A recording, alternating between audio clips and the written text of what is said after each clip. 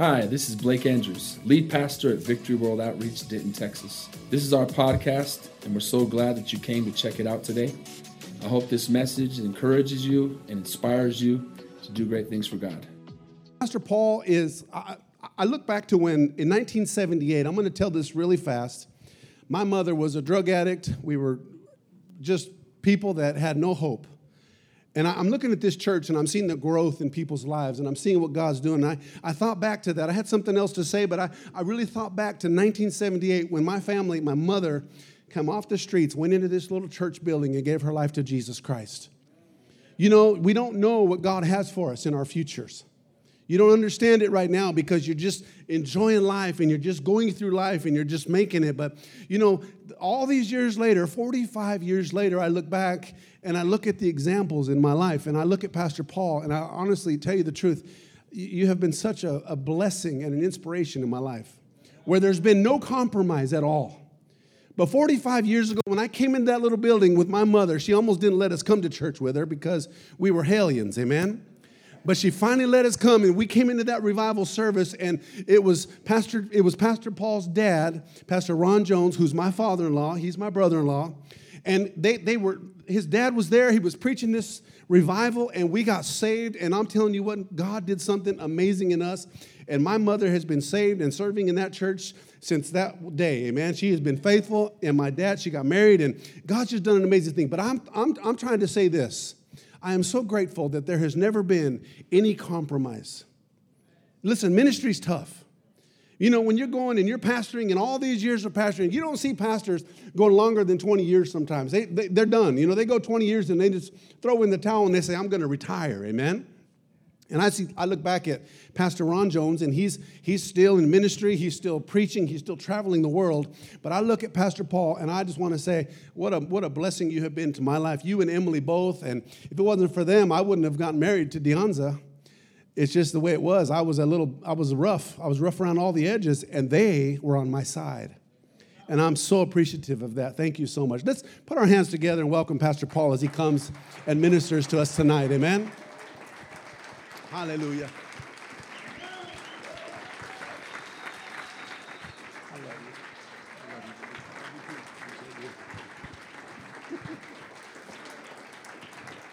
you. Amen. I thought he was going to tell something embarrassing about me. I might know when you got close friends, they know the dirt on you. Because we used to run around and get in trouble, and we was telling somebody last night, breaking into houses and doing bad stuff. And thank God for his mercy. You say, you really got in trouble and did stuff like that? Sure we did. We were sinners. Amen. And he's got lots of dirt on me, but I got dirt on him. Amen. Thank God he's a redeemer. God's a redeemer. Amen. Amen. Praise God. Well, I want you to just write down three words. I'm going to preach a message on miracles tonight, but write down three words: power, authority, and dominion. If you're taking notes, power, authority, and dominion. Three things that have been given to us that every one of us needs to exercise in our lives. And it's not because of who we are, but because of who he is. Because of who Jesus is. Amen? Without him, we're nothing. Look at somebody and tell them, without him, you're nothing. Amen. Just look at the other person, your second choice, tell them you're not that smart. I know some of you are happy to tell your wife or your husband or your kids. Amen. We're not that smart, are we? We need God. We need a lot of God's help. And I want you to remember those words because it is because of who he is that we're able to see the kinds of miracles back in Jesus' day. The things that Jesus did, he's still doing miracles today. He hasn't run out of miracles. He hasn't exhausted all opportunities and all hope, whatever thing you might be facing. Or maybe there's a battle that you're going to be going into. You haven't even met it yet. To remember those words that power, authority, and dominion are ours. You never have to pray for somebody saying, Lord, if it's your will. How many have heard that before? And if you've said it, It's all right. He forgives you, but don't pray like that anymore. Lord, if it's your will, heal so-and-so. Everything that was done at the cross is his will. You already know that, right? Everything that was accomplished for us is his will. You don't have to pray, Lord, is it your will for me to eat Cheerios or Wheaties or whatever it is that people eat nowadays? No, but when it comes to healing and miracles, you never have to pray that. It's always his will. Salvation is his will. Healing is his will. It's what belongs to us, and everything that was done at Calvary is for us to enforce now. For us to receive it. For us to know that it's him that does the healing, him that does the miracles, him who gives the power. It's not this little finger right here. When somebody gets healed, people say, oh, I prayed for so-and-so and they got healed. It wasn't because of this finger right here. Some people think when somebody gets healed, like Pastor Jones says, they're going to tell everybody, come and see the magic finger. The finger that lays hands on people. People get a miracle, they put their name in lights, No, it's not because of anything. There's no power in me. The power is his. And the authority comes from him. All we're doing is enforcing that authority that is already, like Pastor John said, been given to us from the cross and at Calvary. And dominion is something that is exercised. Dominion is something that we establish, that when we come into a room, God comes in the room with us. If we go somewhere, when you go to your job on Monday morning, God's going with you. There's dominion that goes with you. Every house I've moved into, we pray over that house. We lay hands on it. My kids anoint the door frames with oil. I went into my daughter's room. She wasn't very old. She might have been 12 years old. I thought, what's going on in here? She had anointed every wall with oil. What was she doing? She's establishing dominion in that place. Whatever happened in this place before, whatever's gone on here before, I'm establishing the presence of God. When I come in there, God's going in there with me. And in fact, he goes ahead of me. Amen? I want to ask you a question. It's a question that God asks in the Bible. And the question is this: is there anything too hard for God? Is there anything too hard for God? That's what the Bible says. And when God starts asking questions of man, it's one thing for us to say to God, God, is there anything too hard for you? But God asks us. In Genesis chapter 18, do we have Genesis 18 and 14? Is anything too hard for the Lord?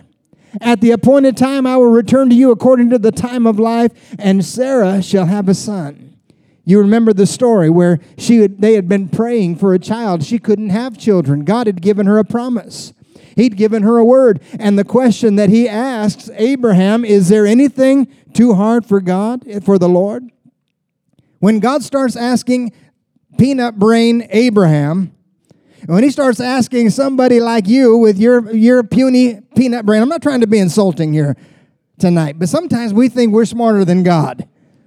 We think we know better. God says to us, is there anything that is too hard for me? You might see that you're facing an impossible situation, a difficult thing, a sickness in your body, something nobody else knows about. Maybe you've Googled it and you think you know what's going on. But God says, is there anything that is too hard for me?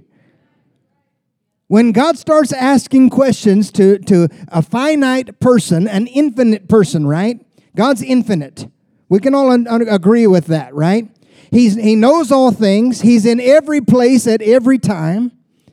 He's able to do all things. When God, who is infinite, starts asking a finite person something like that, something supernatural is about to happen.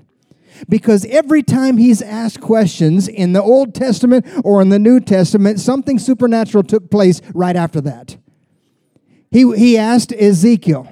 He says, can these bones live? He's asking a human being something that is impossible. Can these bones live? If you remember, he asked Ezekiel. You know what Ezekiel did? He did the smart thing. He answered like this: Lord, you know. He didn't say yes. He didn't say no. He said, Lord, you know. I don't know, but you know. He asked the disciples, he says, do you have any bread? All these people are hungry. Everybody's hungry here. We got thousands of people and they're just waiting to eat. You guys got something? What do you got? Bring me something to eat. You got something to eat? You know what they did? They pulled their pockets inside out. They started looking at each other. Did you bring something? I didn't bring something. Did you bring something? They start looking at each other. They're trying to evade the question. What was Jesus doing? He was stirring them up. He was about to show them something supernatural in their life. And God is asking us, I believe, tonight that we need to answer that question. Is there anything too hard for God? It needs to be resolved in our heart, because you'll never pray for a miracle. You'll never pray and seek the answer if you don't know the one who gives the answer. Unless you know, I told our church last week, I was preaching on the name of Jesus, and I told them, unless you know the rewarder, you'll never seek him for the reward. Unless you know he's Jehovah Jireh, he's the provider, he's the one that supplies every needs. He's the one that said, what are we going to do? They said, all we have is this little boy's lunch. It's just a lunch. There's not much to it. He said, that's enough. He took it from them. What did he do? He blessed it. And then he handed it back to the disciples.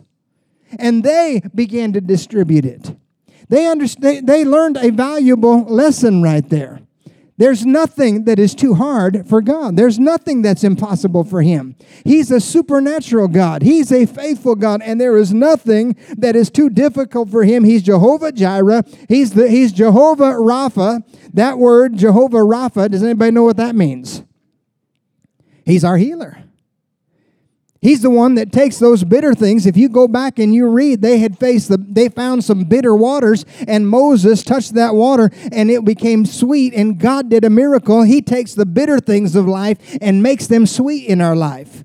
He's Jehovah Shalom. Shalom means peace. He's the God of our peace. I mean, is there anything more important today that people need? You can't buy peace. I mean, even if you go to the farthest parts of the earth, you follow yourself there. You're still there, right? You cannot know peace from God unless you have peace with God. He's Jehovah Shalom. He's the God our peace. And so he's Jehovah Nissi. Remember that word, Jehovah Nissi, the Lord our banner? When Moses is up on this mountain, and he's standing up there, and the children of Israel down in the valley, and they're fighting against these people called Amalek, the Amalekites. And the Amalek is fighting. Joshua's down there, and Moses, when he lifts up his hands, they start to win. When he puts his hands down, they start to lose. I don't know how long it took before he kind of put two and two together, and he thought, wait a minute, if I put my hands like this, they win. Well, I think I'll just keep my hands up all the time. But then his arms get tired, and two guys come and stand, and they hold his arms up. But he says, I will be Jehovah Nissi in your most difficult time, in your most crucial battles. He said, I will step in and supply and meet every need. Is there anything too hard for the Lord? There is not. There's nothing too hard for God. Turn with me over to Matthew chapter 8. I'm not going to keep you here all night, but that's just my introduction. We're going to pray for needs, and we're going to pray for miracles. How many need a good miracle? You need something. You need God to do something in your life. You know what? You're in the right place tonight. Jesus is going to touch you. He's going to help you. He's going to minister to you tonight and work a miracle in your life. And I believe if you want a miracle, you'll get a miracle. If you need a miracle, you can have a miracle. In Matthew chapter 8, we read about a man by the name. Well, it doesn't give us his name, but he's a man that has leprosy and needs a miracle. I'm telling you, a miracle is a place where God inserts himself into the everyday circumstances of your life and does what is humanly impossible. He inserts himself into the everyday circumstances of your life and does something humanly impossible. It's supernatural. It's natural to him because that's his nature, right? It's supernatural because it's not our nature. We don't understand it, but it's natural to him. And that's the world we ought to live in. That's the way the disciples, that's in the New Testament church, that it wasn't just supernatural, it was natural. They were used to it. It was something that they came to be accustomed to because they walked in the authority and the dominion and the power that had been given to them as a church. If there's any model that we need to have in our lives, it's not YouTube and whoever else is doing what around the world. It is the New Testament church. He's given us this as a model. If you want to see what the church ought to look like, you go back to the book of Acts. and you read. And it just sparkles from beginning to end with miracles, one after another. Things that you're not seeing in the world even today. You see supernatural things. Matthew chapter 8 and verse 1, it says, large crowds followed Jesus as he came down the mountainside.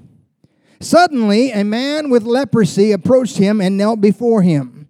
Lord, the man said, if you are willing, you can heal me and make me clean. Jesus reached out and touched him. I am willing, he said, be healed. And instantly the leprosy disappeared. Then Jesus said to him, don't tell anyone about this. Instead, go to the priest and let him examine you. Take along the offering required in the law of Moses for those that have been healed of leprosy. And this will be a public testimony that you have been cleansed. When you look at the miracles that Jesus did, he did not do them for his own benefit. He did them to point to God Almighty. He was pointing to God. They were to give glory to God the Father. And there were not a few opportunities like this. There were many opportunities. There were many needs. You think, how can he do those things, all these things? It was the authority that had been given to him by God the Father. He was God in the flesh. It says in John 21 and 25 that Jesus did many other things. If they were all written down, I suppose the whole world could not contain the books that would be written. What you get and what I get when I have my Bible and I start reading through the New Testament and the Gospels and I see the miracles that Jesus did, what we get is a very small window of his miracle working power. How much time did he have in ministry? Anybody know? 3.5 years. He had time, he had a little window of opportunity, and then he was going to the cross. And there was a man by the name of J.W. McGarvey. He observed that all the incidents of Jesus' earthly ministry recorded in John's Gospel, just John's Gospel, occupy only 25 days. All the miracles that Jesus did, 25 days. And then if you count the final week, that's 30 days out of 1,260 days of ministry. Just 30 days. All you're getting is a little picture of what Jesus did. That means that there are so many other things. And the Bible says everywhere he went, he healed all who were oppressed, all who were afflicted, all who were sick, all who were dealing with something. There's a miracle that is available to us. And for him, it was as natural as breathing. He didn't carry around tracts. He didn't need to. He was the tract.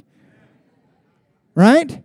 He was the message. He didn't have to hand anything out. Everywhere he went, he just prayed for people. The disciples didn't even have to do that. They just prayed for people. Somebody said that miracles are the dinner bell of salvation. And when people start getting healed and people start getting touched and healed in their body, I'm telling you, it begins to spread. People begin to talk about it.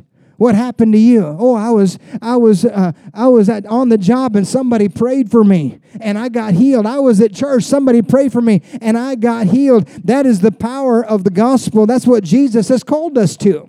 Jesus has just finished giving the Sermon on the Mount, where he's preaching on the seeds that are going into the ground, and he's preaching on marriage and divorce and all these different things. And then he gives us all of these things, and it's almost like he's a quarterback throwing a football. And when that ball, for those that are into sports, and maybe you saw Colorado get their butts beat today by Oregon, but for all those people that like football, that quarterback releases that football. Once it's gone, it's gone. Now it's on the part of the receiver. That receiver, now it's his turn to step up. God gives it to us. Jesus gives it to us, and now we're on the receiving side. Let him who has ears to hear, let him hear. Right? And we hear this message and we hear the possibilities. And here's this sermon that's being preached, and Jesus has just delivered it. And the scripture says, out of nowhere, suddenly, here comes this leper.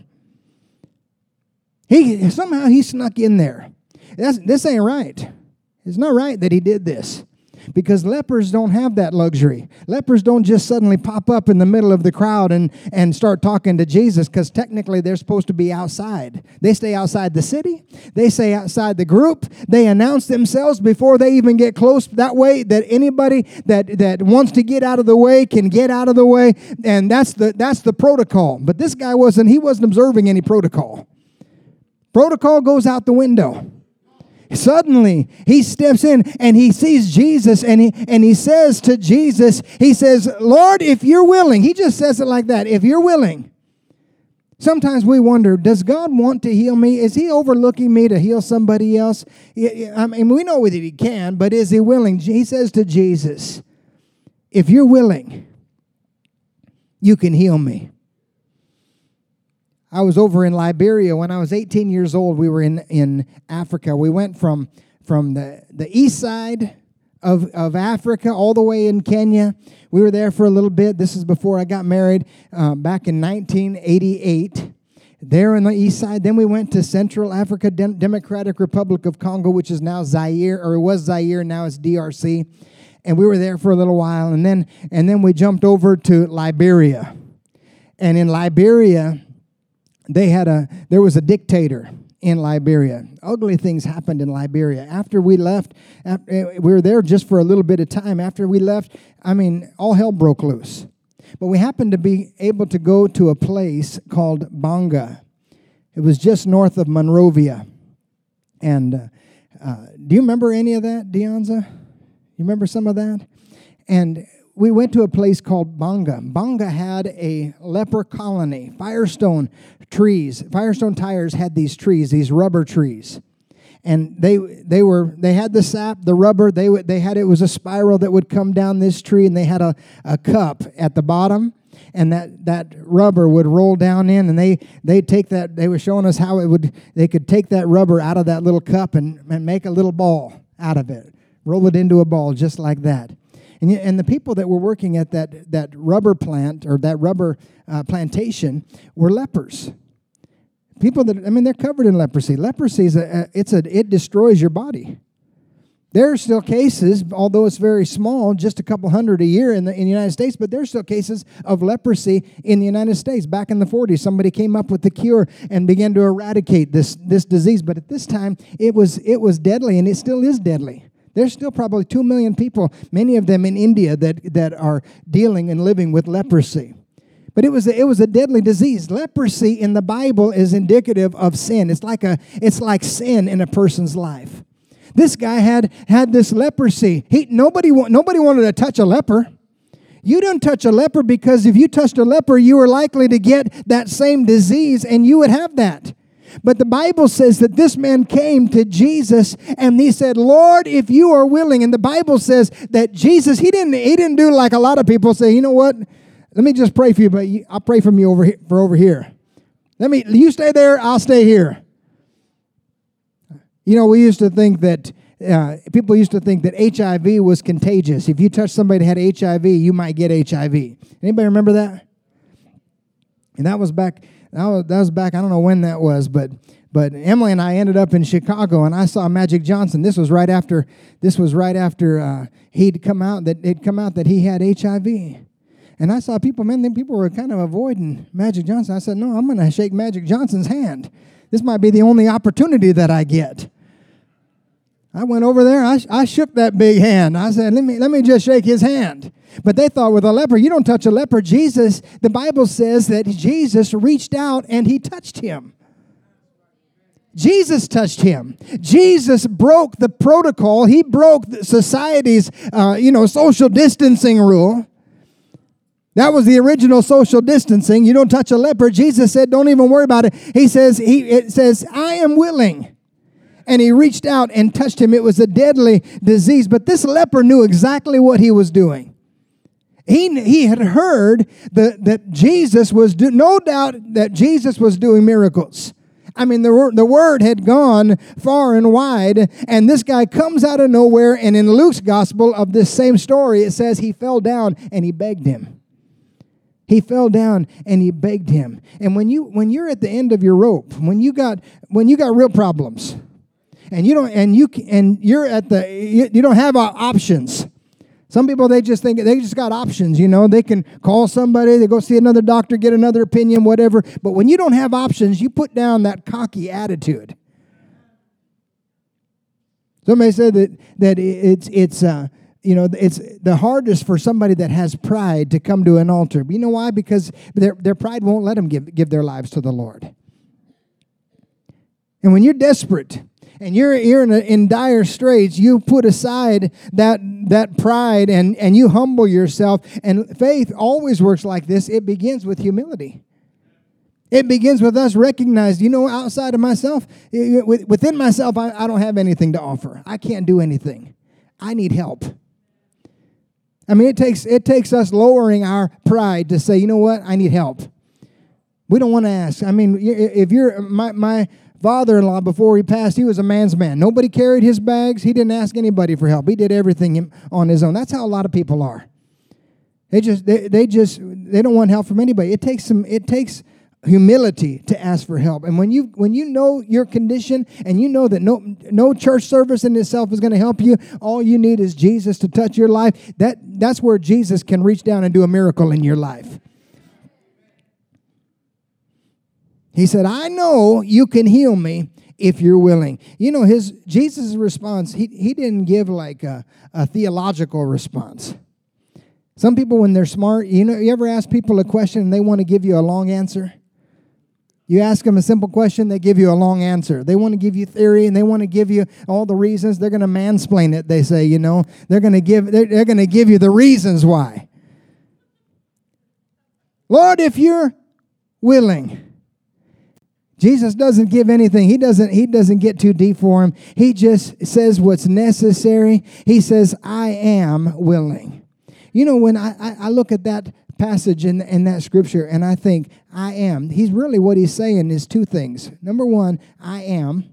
That's who he is. He's like giving his name. When Moses is told to go to Pharaoh and tell Pharaoh to let my people go, he says, who should I say is sending me? Remember when he's at the burning bush? He's at that burning bush, and he says, and God speaks to him and says, I want you to go, and I want you to tell Pharaoh. He says, who should I say sent me? You tell him I am. Not just I am that I am.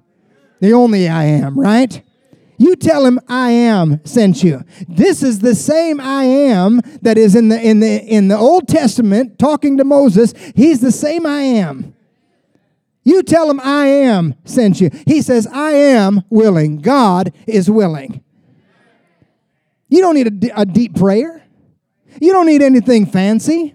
You don't need somebody to explain all the deeper things of healing and miracles. It's just Jesus saying, I am willing. And he reached out and he touched him. And proximity in life is important.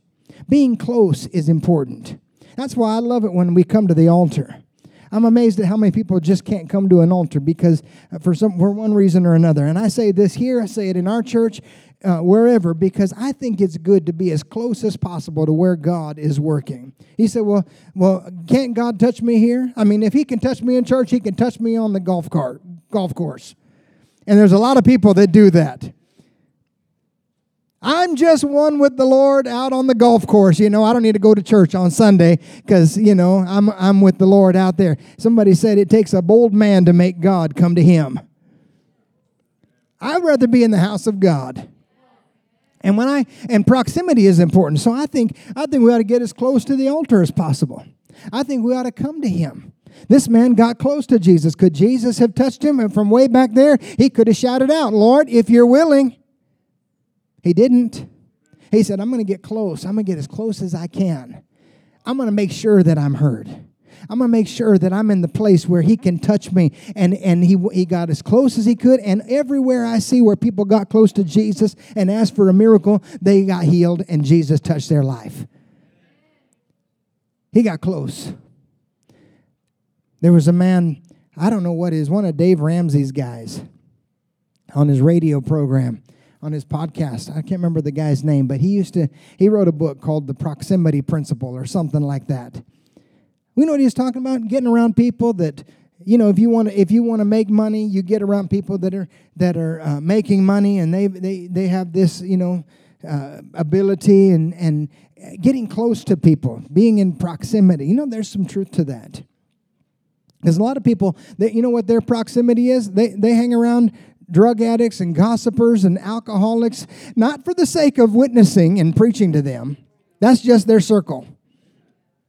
And somebody said, if your 5 closest friends are drunks, you'll be the 6th. Right? Have you ever heard that before? If your 5 closest friends are addicted to cigarettes, you'll be the 6th. Because it's the proximity. And when we get around people that have a hunger for the things of God, an appetite for the things of God, we get up close to where miracles are taking place. I've seen it where the Holy Spirit is just moving, and there's an atmosphere and a climate for God to do something in people's lives. That's what was happening where Jesus was. It wasn't just this leper. He was doing many miracles in that place. But proximity is important. I shared it with the man this morning. James 4:8. It says, "Draw near to God, and He'll draw near to you." Draw near to God, and He'll draw near to you. That means you get close to God, He'll get close to you. I want to be closer, don't you? Sometimes I feel like, people, let me just say that the Christian life and your Christian walk is not meant to be this 1 step forward, 2 steps back, and this just constantly, we're just kind of, am I moving forward? It's meant to be with forward progression. It's meant to be with us making strides, and we're taking advances. That's where the power and the authority and the dominion come into play. The devil wants us to be on our heels. He wants us to be always kind of second-guessing what's happening in church and what God is doing. And we're always second-guessing the things of God instead of advancing. That's where power, authority, and dominion come into play in our Christian life. Offense. We're taking dominion. That's an act of offense. I don't want to play defense with the devil. Some people are constantly reacting to the situations that are around them. They're always reacting. It's like Pastor Jones says that their mind is like a pinball machine. You ever seen a pinball machine that ball touches? It's just like that's how it is. They're just reacting from problem to problem. But we're not called to be on the defense all the time. We're called to be on the offense. We're the ones that set the pace and tell the devil and make strides in our Christian walk and take dominion. Jesus says, "I am willing." Is God ever not willing? No, He's always willing. And when we start asking God questions, you better get ready, because God might start asking you some questions. Remember when Job thought he was going to outsmart God. He says, "God, why this and why that?" And if you want, go back and read in Job chapter 38. I think it's 38 and 39 or something, where he just gives 2 chapters. He says, "Where were you when the foundations of the earth were laid?" And that's how he starts. Then he starts asking him. He says, "You think you're so smart, Mr. Big Shot? You think you know everything? Where were you when I did this, that, and the other, and I hung the stars in the sky?" And he begins to lay it out to him. Listen, we are not that smart. What we need to do is fall on the mercy seat of God and fall on His good grace and say, "Lord, I know who I am, and I know I'm a needy person. And Lord, I need a miracle in my life, and I know that You're the one who can do the miracle." And just like this leprous man, he put all his pride down and all of his own self-will aside, and he said, "Lord, if You're willing, I know You can heal me." No, ain't nothing fancy about that prayer. Jesus just says, "I am willing."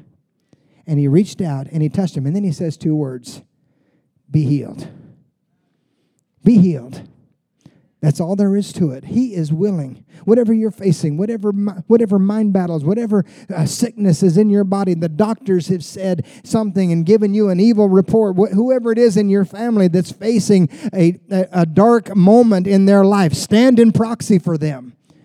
I'm believing God for this miracle to take place. He is a God of miracles. He hasn't run out of miracles. The same God working in the book of Acts is working in 2023, and He wants to show Himself strong. He wants to demonstrate His power. He wants to work in your situation, but we've got to come to Him and allow Him and ask Him to work in our lives. Can you say amen? Let's bow our heads all over this place. Every head bowed and every eye closed. The Lord is indeed willing. It says in 2 Peter 3, the Lord is not slack concerning his promise, as some count slackness, but is long-suffering towards us, not willing that any should perish, but that all should come to repentance. The Lord, I tell you tonight, he's willing right now. He's willing to work. He's willing to do a miracle in your situation. He tells this man, and our musicians are coming. He tells this man, he says, I want you to go, I don't want you to tell anybody what happened. Go and show yourself to the priest. This man doesn't listen to anything that Jesus says. He goes and tells everybody. He's a witness. Maybe you're here tonight because somebody was a witness. You're here because somebody told you about Jesus. Thank God for those that come and just are brought by a friend, but there's some here, somebody witnessed to you and told you about Jesus. We need to tell somebody what he's done in our lives. The greatest miracle is the miracle of salvation. The miracle of a life that's been changed and been transformed. Tonight, Jesus is going to do miracles in people's lives, but the greatest miracle is the miracle that comes from knowing him as Lord and Savior. And he takes this rotten heart. He takes this broken life. He takes the mistakes and the failures and the mess that we've made of our own lives, and he says, you know, if you'll give me your life, he says, I'll begin to make something beautiful out of your life. I'll make something new out of your life. I'll shape you. I'll give you a destiny. I'll transform your home, your marriage, your future. I'll touch your kids. I'll work in your life. That's the greatest thing. And I thank God that He does it again and again and again, and we see it in the altars whenever we preach. Thank God for this opportunity. We can make things right before God. You're not too far gone. If you're listening to me right now, you can know the saving grace of Jesus Christ and His mercy. I want to ask how many, while our heads are bowed and eyes are closed and Christians are praying, how many across this place from side to side and front to back would just simply say yes to the Lord? You would say yes to Him as He's dealing with your heart. He's convicting you. He's saying, you know what, this sin that's in your life, this thing that you've got going on in secret, I'm not pleased with it. You say, tonight, I'm going to make that right before God. I will surrender. I will say yes to Him. I need salvation. How many all over this place, you're not born again, you're not right with God, but tonight's your night. You say, count me in. When you pray, pray for me. How many would lift up your hands all over this place? Hold it up high where I can see it. We're going to believe God. We're going to pray. Quickly, raise it up. Raise it up. I see this one. How many more? How many more? Be honest. How many more? Maybe you're backslidden and you're away from God. This is your night. This is your opportunity. Tonight you can come back to the Lord. You say, is He willing? Will He take my life the way it is? Absolutely He will. How many would join these and you say, I need salvation. I want to rededicate my life. I see this hand. Yes. How many more? Be honest before God. Honest hearts. Thank God. Amen. You can put it down. Praise God. We're going to come and make an altar tonight and just come down in this altar and just spend some few moments in prayer. Then we're going to pray for the sick. Maybe you didn't lift your hand, but there's some things that are heavy in your heart. Maybe you're wondering, is God willing to touch me? I'm going through this thing and I'm facing something. I really need to just bring this burden to the altar and give it to the Lord. I can't carry this thing. It says, casting all of our cares upon Him because He cares for us. This is an opportunity for us to find a place to pray. Let's all stand in this place. If you lifted your hand or maybe you didn't and you wish you had and you want to come and find a place to pray, would you just come? We're going to open up these altars and then we're going to pray for needs. We're going to pray for the sick here tonight. Amen. Thanks again for listening.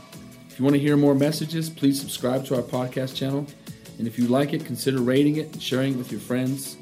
For more content from VWO Denton, go to our website at vwotexas.com.